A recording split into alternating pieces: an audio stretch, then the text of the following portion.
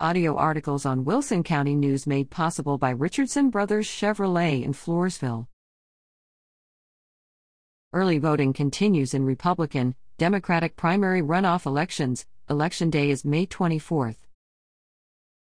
Early voting will continue through Friday, May 20th, in the primary runoff elections for Republican and Democratic candidates on the ballot in November. Early ballots may be cast in Wilson County on weekdays through May 20th, from 8 a.m. to 5 p.m., at Wilson County Courthouse Annex 3, 1103 4th Street in Floresville. Election Day for the runoff elections is Tuesday, May 24th.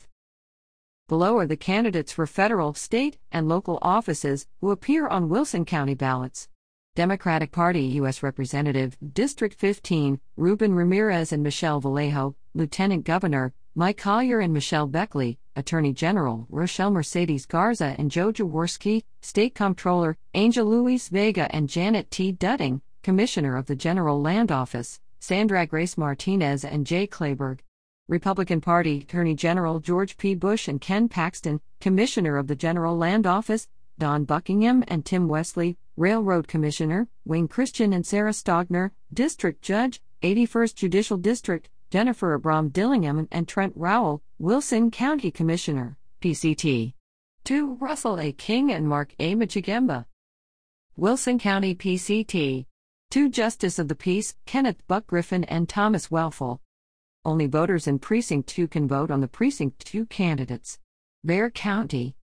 Bexar County voters in the Wilson County News readership area also have an opportunity to determine the Democratic candidate for U.S. Representative, District 28, the district formerly included Wilson County. The candidates are Henry Queller, incumbent; Jessica Cisneros.